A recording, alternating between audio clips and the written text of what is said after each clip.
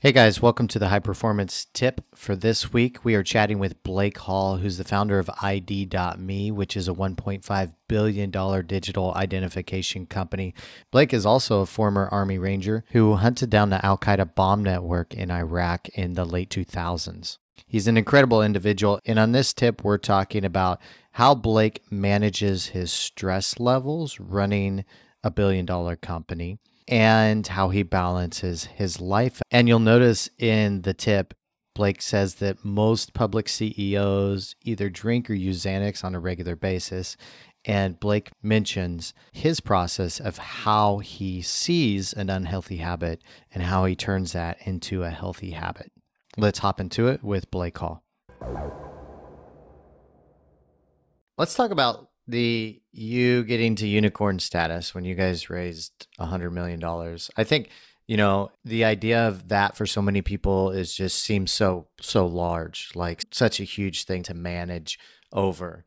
And was there any hurdles for you personally that you had to go over through that growth of becoming that large of a company? And I'm thinking about you personally. Do you feel the weight of the company on your shoulders? And I actually have a good friend who last year he hit 10 million in his company and he's in his 30s as well. Feels a ton of pressure on his shoulders. But then people that run multi 8, 9 and billion-dollar companies, they don't. Do you feel that personally?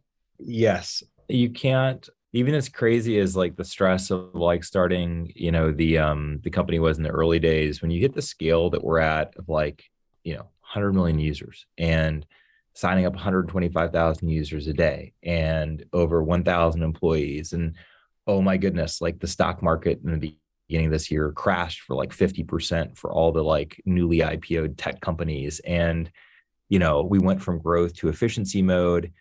It is an unbelievable amount of stress, and I think for that reason, I don't know that I've been great all the time. I was talking to the CEO of a public company, and he said, Blake, he's like, I don't know any public company CEO that doesn't like either drink or is on Xanax. I was like, oh, amazing. You're like, great. That sounds like the CEOs of McDonald's, they all die before they're 55, yeah. Yeah, and so I think there's a tendency, like, how do you cope with that? And Yeah. sometimes, and I've never even been a big drinker, but I think like during some of those moments of high anxiety, like I started to drink more often. It's been taking a conscious and deliberate effort to say, hey, you need to make that a healthy habit, and put the treadmill in at work and walk and work out and take care of your body, because that's the most important thing. If you want to be a good dad and a good husband, and just have energy and to be a good leader, because that stuff strips your productivity away. Mhm. So yeah, the pressure is enormous.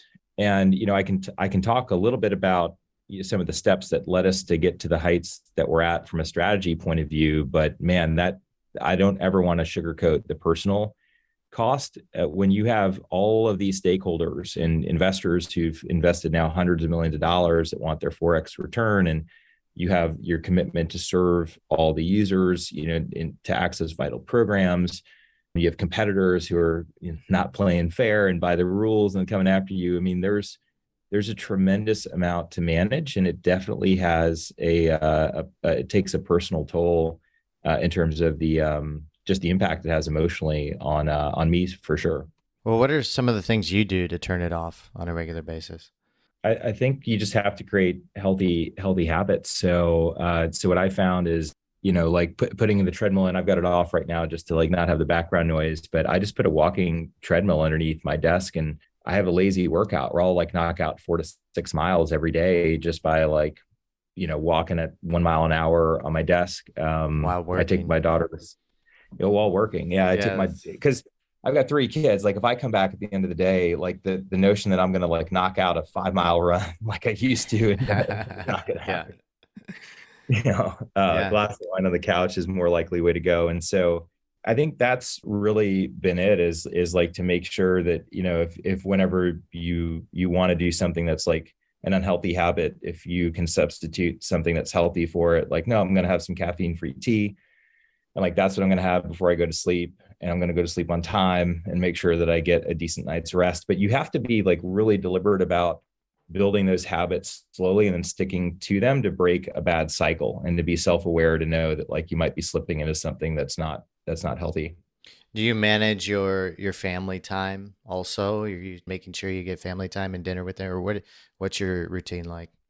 Yeah, well, I think routine is what's critical. Like you've got to build that in. So I take my oldest girl to like soccer 3 days out of the week. So that's like our time together, like an hour and a half, and I'll work out while she's practicing, and then we do rec for my 6-year-old, my 2-year-old on Wednesdays. That's my time, with them. And I think having those blocks of time where you're spending dedicated time, and then Fridays and stuff, I'm home and we have dinner and like we play on the weekends and go to playgrounds and stuff. But I think you have to make room in your schedule to have consistent time. Even before, unicorn status, I would cook dinner at home, 2 or 3 nights out of the week, and I would take my kids to the park. And like that was our routine at that point. Whenever you lose that and like your schedule just dominates family, it's probably not going to happen or not be the quality engagement that you want. So I can't recommend enough to like carve out that time and make it part of your routine and process. So you said you're working out when your daughter's at soccer practice. I just got an Yeah. image of you like running alongside the field and doing some push-ups outside and like going over to the monkey bars and doing some pull-ups. Is that type of workout that you're doing? Or It's no. It's a really nice facility called the St. James in Springfield, Virginia. So okay. it's an incredible facility. So I'm inside of a gym. They play like the old school hip hop, like Nelly and Warren G and stuff. So I'm in there, usually like hitting the weights and the bench press and free weights with a bunch of folks who now are a lot younger than me. Okay, guys, there's the tip for today. And just recapping on what we heard from Blake, it takes really great habits to be able to manage a life when you have such a huge company on the weight of your shoulders. And again, ID.me has 100 million users currently. They're onboarding 125,000 users per day. They have over 1,000 employees. And what's so important here is two things. One, Blake realizes when he has an unhealthy habit and then makes a conscious decision on how to create a healthy habit out of that. Very small things. For example, instead of having a tea in the evening, have a decaffeinated tea. Instead of starting to drink, stacking his habits so he's working out during his daughter's soccer practice so he can be a good dad at the same time and get the exercise that's needed. His focus is on not only running this company and serving the marketplace and leading his team, but also being a good dad, husband, and leader. And by stacking those habits, simple little things, by doing exercise at his daughter's soccer practice, he could then knock out two birds with one stone. I'm a huge fan of stacking habits. This is one reason I do Brazilian Jiu-Jitsu.